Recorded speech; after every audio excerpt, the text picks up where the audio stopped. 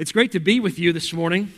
For those of you that don't know me, I am Bill Opperman. I'm the youth pastor here at the church, and to have an opportunity to do this every once in a while. How many people out there would say they don't know me? Anybody? Okay, good. I don't know you either, but I'd like to get to know you. All right. I would say that, again, we've been here a long time together, doing this together, and it's exciting to be, again, hanging out with you, asking God's presence and peace in this place. I want to just say to you that one of the things that I need most in my life is good advice. I don't know if you can relate to that at all about the whole idea of needing good advice, but I have things in my office that are constant reminders of good advice. I have a quote by Vince Lombardi that says, "The will to prepare to win is more important than the will to win." And I find that to be really helpful to me. I've got kind of a Shakespearean little thing up on my wall in my office. It says that, well, again, I just lost that. It says that the, I'm going to go to the next one, sorry. The one thing I guess that just really moves me is what's on my desk that says, from Proverbs 3, 5, and 6, "Trust in the Lord with all your heart, and lean not on your own understanding. In all your ways acknowledge Him, and He will direct your path." Now, that's the kind of advice that we all need all the time. And I think of different kinds of advice that people give and get, and I think of, advice that I've had a few coaches give me. And I thought about a coach that gave me advice one time that he said to me, I was down on the ground, I had been hurt, and he said, "Hey, just walk it off." And I thought to myself, dude, seriously, if I could walk it off, I wouldn't be laying here hurting. I remember another time when a coach just said, rub some dirt on it. I'm thinking, is it possible that maybe that could cause an infection? I don't know. And then there's people today, I don't know if you've seen this around, but a lot of people have life coaches. I had a life coach, mom, And again, some of the advice that I got to be honest, my mom gave me awesome advice. I mean, amazing advice. But some of the advice she gave me, I don't know if it was all that great. The time that she would simply just say, "Be careful." Now, again, I always found out that came a little bit too late. It was when I was walking, through the room, and I stubbed my toe. "Oh, honey, be careful." It was 5 seconds ago. That would have been great. That would have been sweet advice 5 seconds ago. This time, really not so much, I remember, again, this was one of those crazy situations where I was walking to the house one day, and Mom basically, she says, "Just be yourself." And then she added, "Don't do anything stupid." Yeah, I'm thinking, seriously, are you kidding me? I don't know. There was a quote that I was a big procrastinator quote that I could really relate to because it kind of worked into my whole personal self-image thing. And one of the quotes that said this, it says, "The early bird may catch the worm, but the second mouse gets the cheese." So I always thought it wasn't so bad to be a little bit late, right? Here's the deal, right? We all need mentors. We all need life coaches. And I think about the fact that I could have used a mentor and a life coach just this last week. My wife, Donna, had surgery. She had a thumb replacement in a bone actually on her right hand. And so they capped both ends of put a little ball on each end. So hopefully in the next 6 weeks, she's going to be able to use her thumb again. We're excited about that. But so she's been kind of held up in the house. She hasn't been able to, get out and do things because she can't drive. She can barely do anything with her right hand. And I came home from work just last Tuesday, and she'd already been in the house about 5 days, just feeling really cooped up. And kind of in a desperate thing, she said, "I'm just going so stir crazy. I just can't stand being in this house anymore." Well, I just said, "Oh, well, at least it doesn't happen very often." I know now, right? I definitely should not have said that. I could have used a life coach. Again, then I went golfing.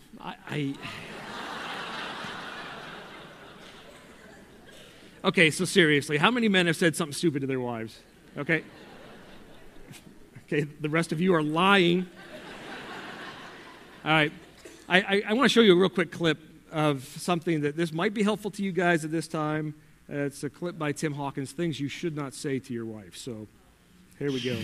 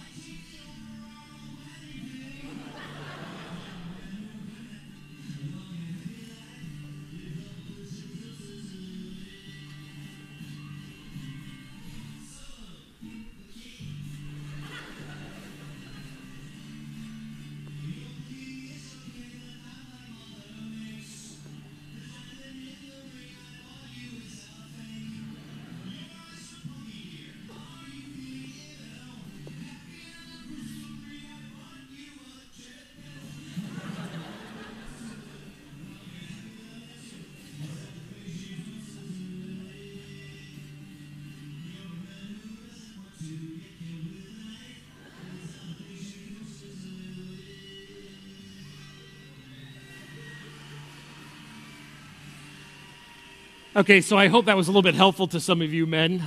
If you ever have the problem like I have of saying the wrong thing at the wrong time, keep that in mind. You know, the Bible's full of great advice. And I don't know if you've looked at it lately or you go through it a lot, but it's full of great advice.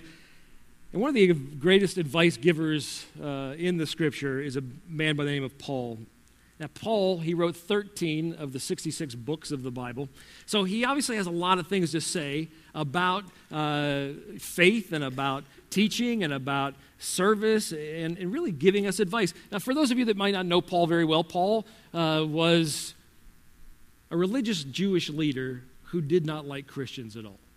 Paul was a guy who went out there and was deciding that he was going to persecute Christians because they were going against Judaism. It was blasphemy, really. And then he had a personal encounter with Jesus Christ, and it changed absolutely everything in his life. This morning I'm going to focus on two letters that Paul wrote to a guy by the name of Timothy. So if you have your Bibles, you can find Timothy. It's about this far in the back of your Bible, right? I've always said that if you can find one of the T books, you find them all. It's Thessalonians, Timothy, and Titus. And these letters that were written specifically to Timothy were written from Paul. Paul was Timothy's mentor. He was an encourager. He was basically his life coach. I think of, and it's interesting that Paul was a guy who really was a truth teller. He was a man who, even though it may have seemed offensive at times to people that were following him, he told the truth. And I look at that and realize that sometimes that's really, truly what we need. After Paul's conversion from Judaism to Christianity, he became obsessed. He became obsessed with sharing the good news of justification through faith in Jesus Christ.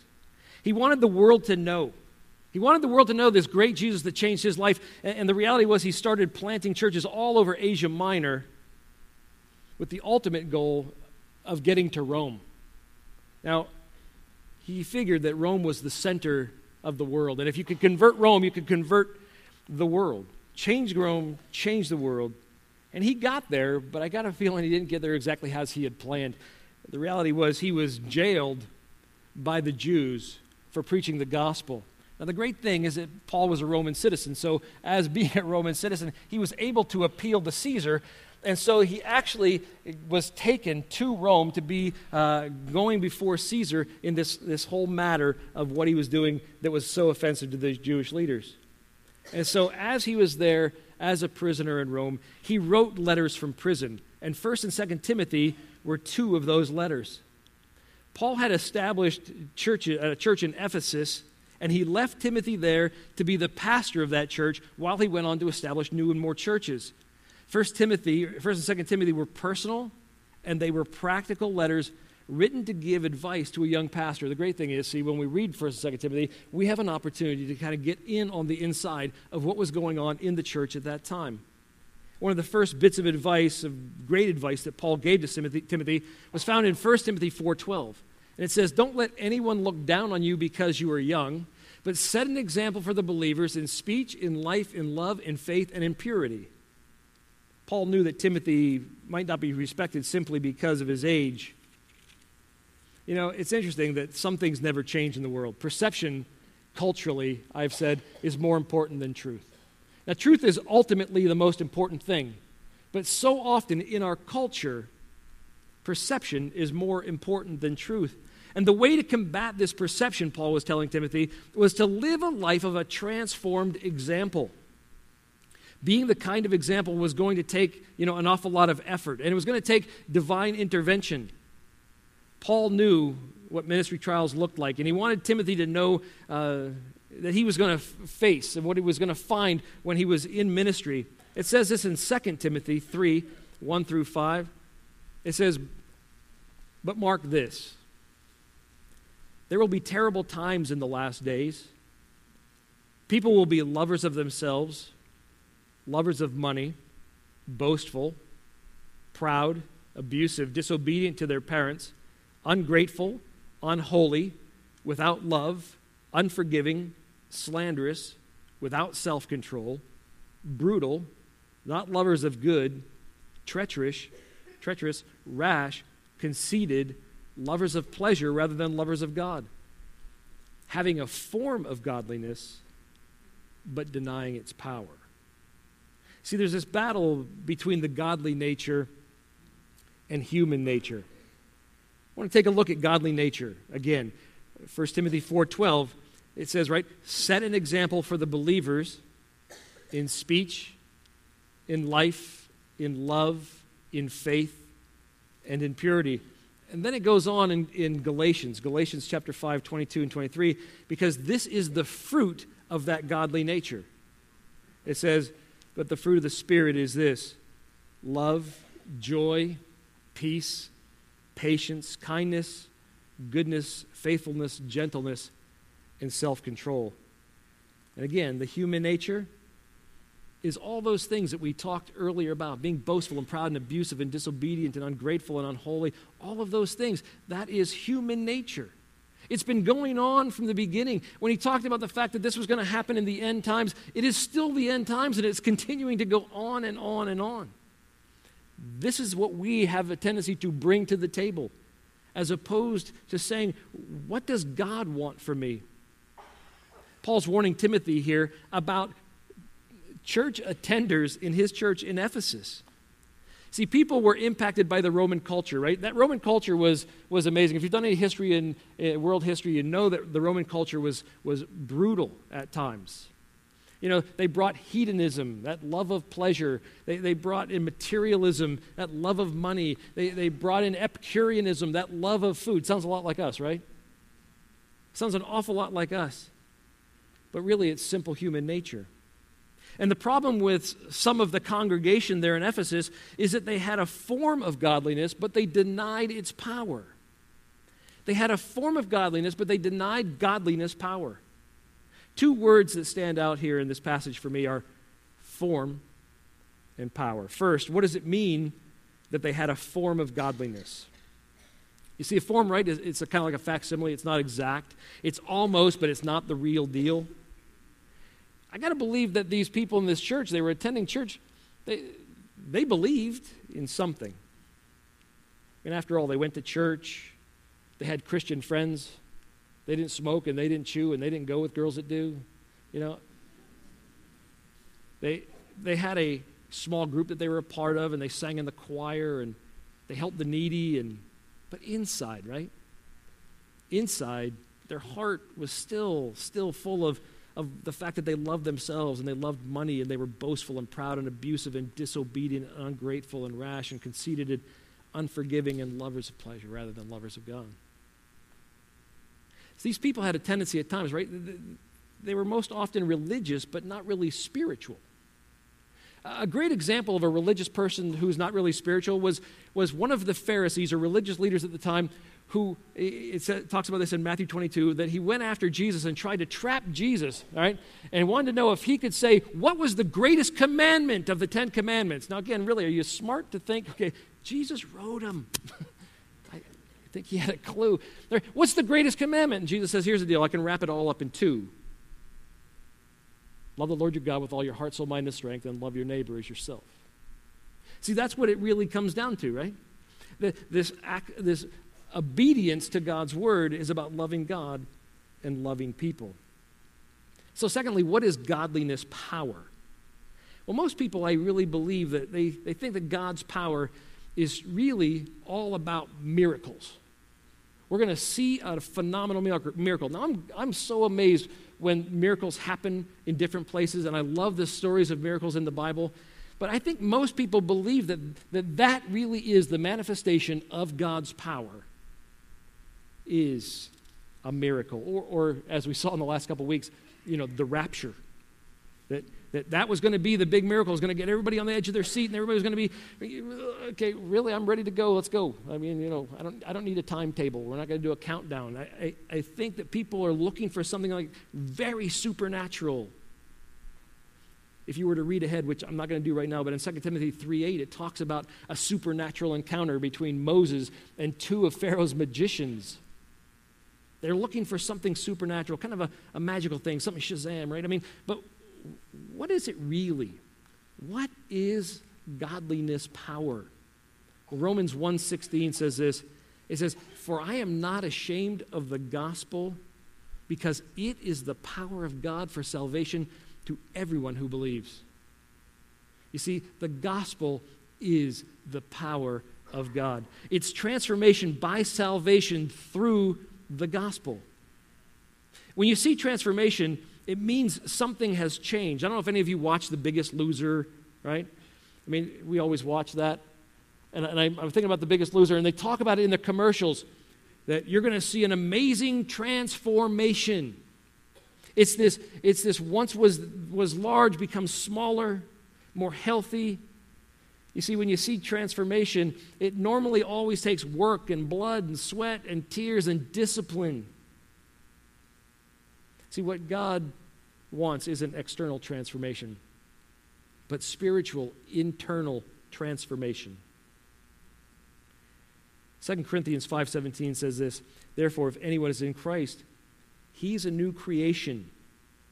The old is gone, and the new has come." So I think about, in light of that, Romans 12:1 and 2 says this. It says, "Therefore I urge you, brothers, in view of God's mercy, to offer your bodies as living sacrifices, holy and pleasing to God. This is your spiritual act of worship. Don't conform any longer to the pattern of this world, but be transformed by the renewing of your mind." You need to change the way you think in the process of transformation. God does the work. God changed your life. It's our job to think differently as we walk through the world. See, after salvation, our life is not about impressing God. And I think so many people spend so much time trying to impress God. They're out, I'm going to do this, and I'm going to go there, and I'm going to, all these things that they're going to find some way to impress God, but inside they haven't changed. Our life needs to be a life that is spent, loving and impacting people because of God through the gospel, through this good news. See, this gospel is the power that so many people deny. They had a form of godliness, but they denied its power. This gospel is that power. 1 John 2:3-6 says, "We know that when we have come to know him, if we obey his commands. The man who says, 'I know him,' but does not do what his command says is a liar, and the truth is not in him. But if anyone obeys his word, God's love is truly made complete in him. This is how we know that we are in him. Whoever claims to live in him must walk as Jesus walked." Get this, John 15:16. This is so cool. "You did not choose me," Jesus said. "I chose you. And I appointed you to go and bear fruit that will last." See, this transformation and this transformed life, it truly changes everything about us. It produces good fruit. I want to quickly tell you a story about my dad. My dad was born in 1927. My dad was born into a house in the Depression. He lived a rough life. They had 5 brothers that my grandparents were raising, and one of the brothers was killed by 2 boys in the neighborhood. There was 4 brothers left. My grandparents were alcoholics, and they divorced. And my dad, at 15, was told, "Here's the deal. I can't take care of you boys anymore. You're the youngest. You need to go. I'll give you a one-way ticket anywhere in the country that you want to go to." Now, my dad was born in Radville, Saskatchewan, which was a tiny little town where they produced a lot of wheat, and then they shipped it out by rail. And so Dad thought, well, I'll choose the biggest city I've ever heard of, and he took a one-way ticket at 15 years of age, and he went to Toronto. He got off the train, got a newspaper, looked for rooms for rent, circled a room for rent, found his way into the suburbs of Toronto, and went to the door and knocked. A man came to the door by the name of Bruce Fogarty. Bruce Fogarty was a businessman who lived in Toronto and worked in Toronto, and took him into his home. 15-year-old showing up at the door and need a room for rent. So Dad goes in. They lived with him for a year before at one night sat at a kitchen table and Dad gave his life to Christ. Bruce Fogarty, a great Christian man. Again, I look at this and I'm saying, okay, what was going to happen to his life? Oh, I'm telling you, it was absolutely, radically transformed. He became a street preacher at 16 years old in Toronto, went on to Bible school, and I look at this and I'm thinking, Dad had every reason to be a victim of his environment and his culture and genetics. He should have been an abusive father. He should have been a bad husband. He should have been angry. He should have been all of those things, but he encountered Jesus and transformation happened because it changed the way he thought. And really, his heart was able to follow what he was thinking. Spiritual transformation is more powerful than earthly influence.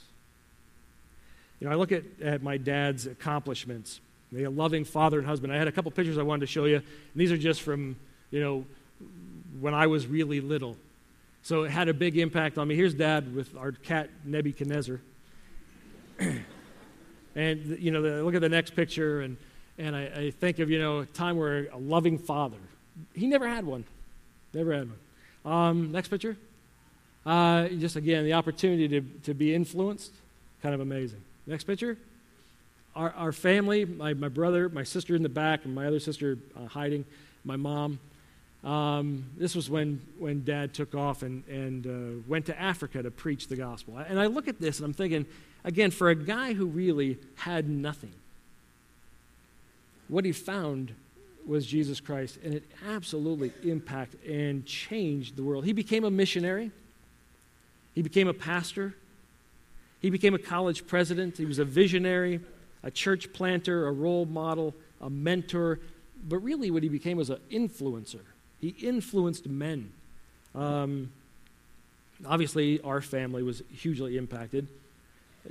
My dad, when he was in Peru, had a huge encounter with the president of Peru, and they had a great relationship together, and they wanted to change things, and had an opportunity to impact thousands and thousands of people in Peru. In fact, the church, about 12 years ago, I was able to go down and preach in the church that my dad had established in our living room in Peru, and preached to 9,000 people at the one service, and it was so exciting for me to be in that place. But this was the amazing part. They treated Dad like royalty even though he didn't want it to happen. And so there was a line waiting to shake his hand, and when that line got too big, people came to shake our hands to say thank you for who your dad was. It was amazing. I mean, it was one of the most amazing things that had ever happened to me. When we were growing up, I just didn't even have a clue about this, but Dad had a relationship with Pope Paul VI. He met with him 8 times. They talked Christian strategy. They shared the gospel with each other. It was very interesting, the relationship that he had with people. Here's this boy who could have been so bad, so wrong, but was transformed by the renewing of his mind.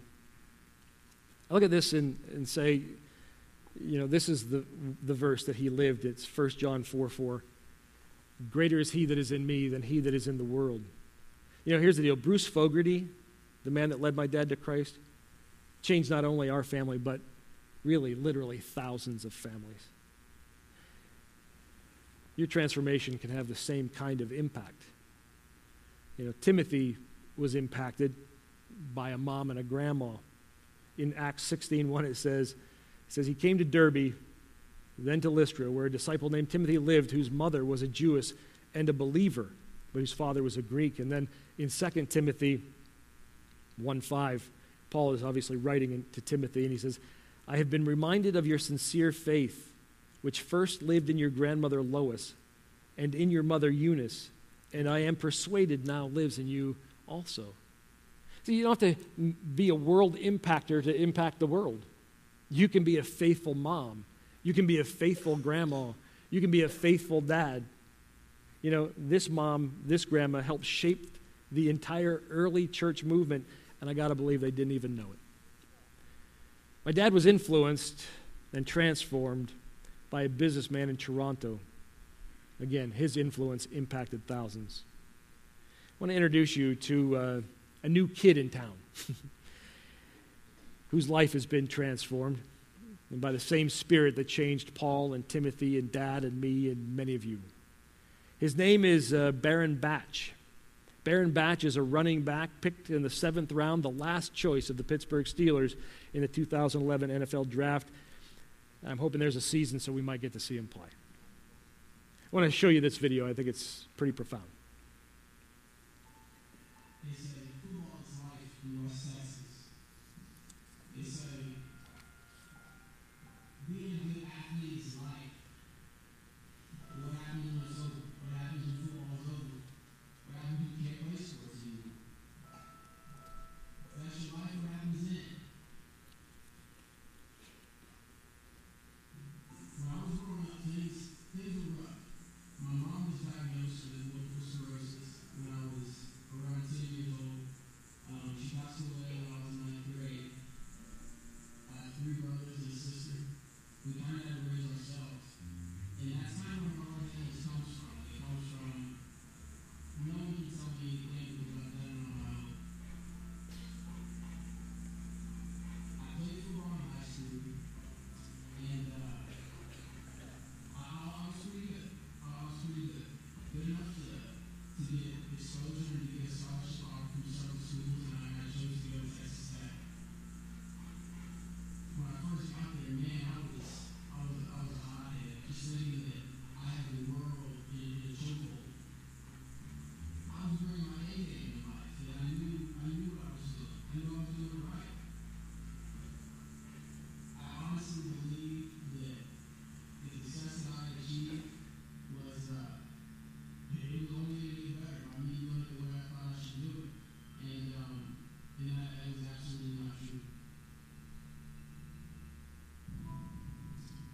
I like to just equate it like this, that if you're 1,000 steps away from God, which I was, God would take 999 steps just so you take that one.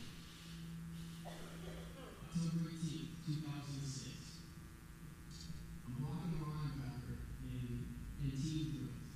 And someone just rolls on my ankle. And like that, I'm just down. They send me in, got x-rays. And that quick. It's just done. There's no fixing. You have to get surgery. So after I had my first surgery, the swelling never really went down.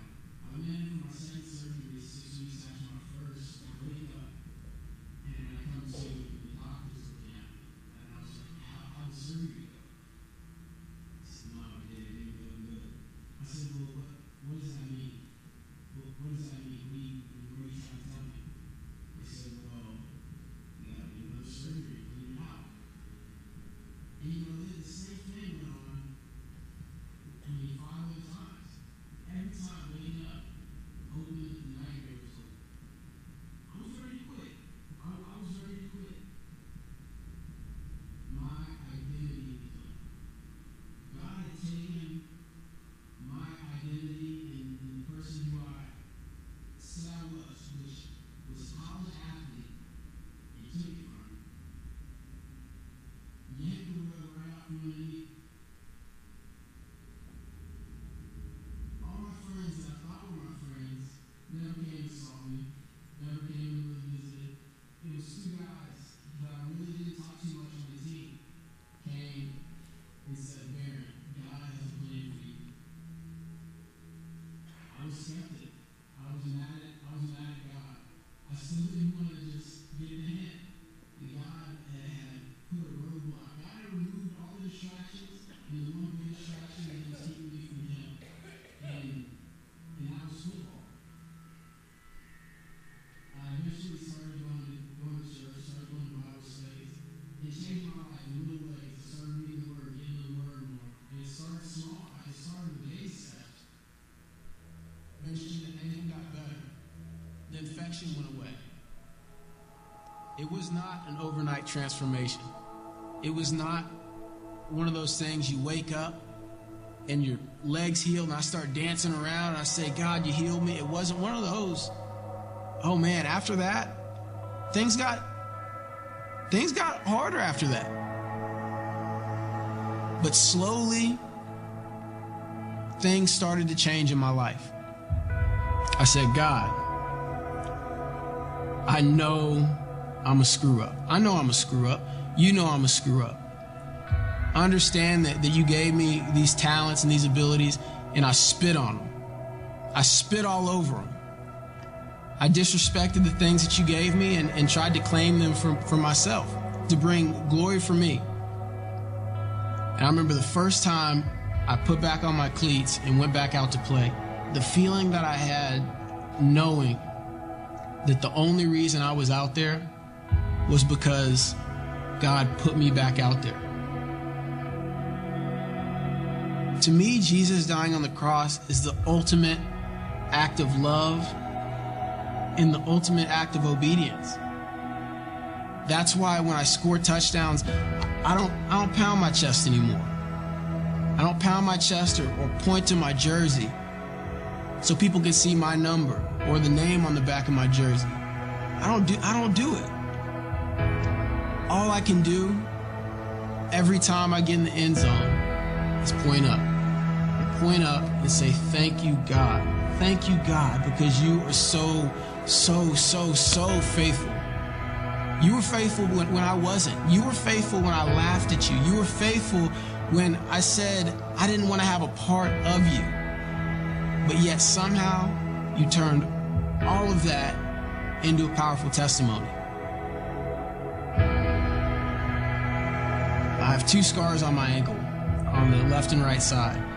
And I think that God gives us scars sometimes to remind us where we've been, and more importantly, that He's healed us. And then once we have those scars, we can show people and say, look, this is what God's done for me. My name is Baron Batch, and I am second.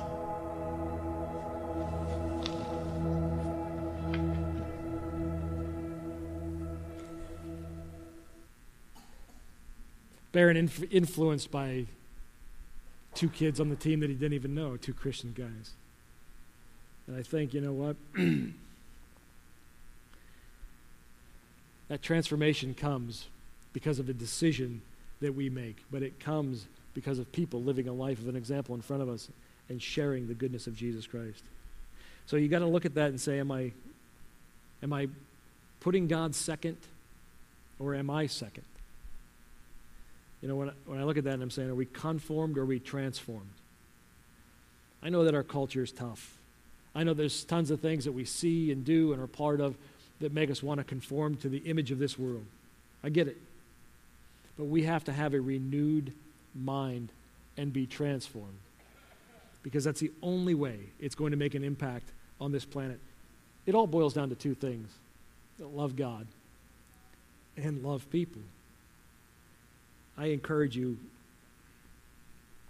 to not be selfish, like it says in 2 Timothy chapter 3, but to be selfless, like Jesus. And to be that person in speech, love, life, faith, and purity, to be the one that is the impactor of many. Here's the deal, right? We can walk out of here and do our church thing, right? It's all good. But I am praying that God will speak to our hearts, mine and yours, to say that in every encounter that we have, whether it's with family, whether it's with friends, people on our ball teams, whatever, if we are truly, truly convinced that Jesus Christ is who He says He is and that we've accepted Christ as our Savior, it will impact what you say and what you do. And you'll know. You'll know. Be transformed by the renewing of your mind because of this great gospel, which is the power of God to all who believe. Let's pray. Father, thank you so much for your goodness. Thank you for your word and how it impacts our lives. And Lord, I just pray that today, as we go from this place, that you would be glorified and that you would be one who sees us to make decisions mentally that would transform who we are. God, I thank you for your word and how powerful it is, and I pray that it would speak to us. Lord, I ask you to do these things in the name of Jesus. Amen. And I just want to leave you with this. From Paul to Timothy in 1 Timothy chapter 6. It says, but you, people of God, flee from all this and pursue righteousness, godliness, faith, love, endurance, and gentleness. Fight the good fight of the faith. Take hold of the eternal life to which you were called when you made that great confession in the presence of many witnesses.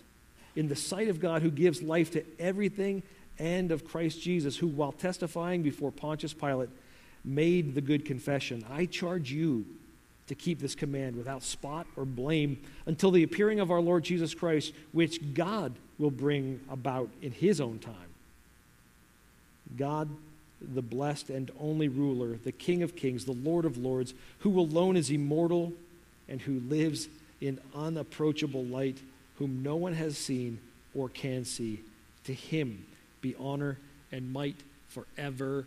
Amen. May the Lord bless you and keep you, cause his face to shine upon you, and give you peace. God bless you as you go this morning.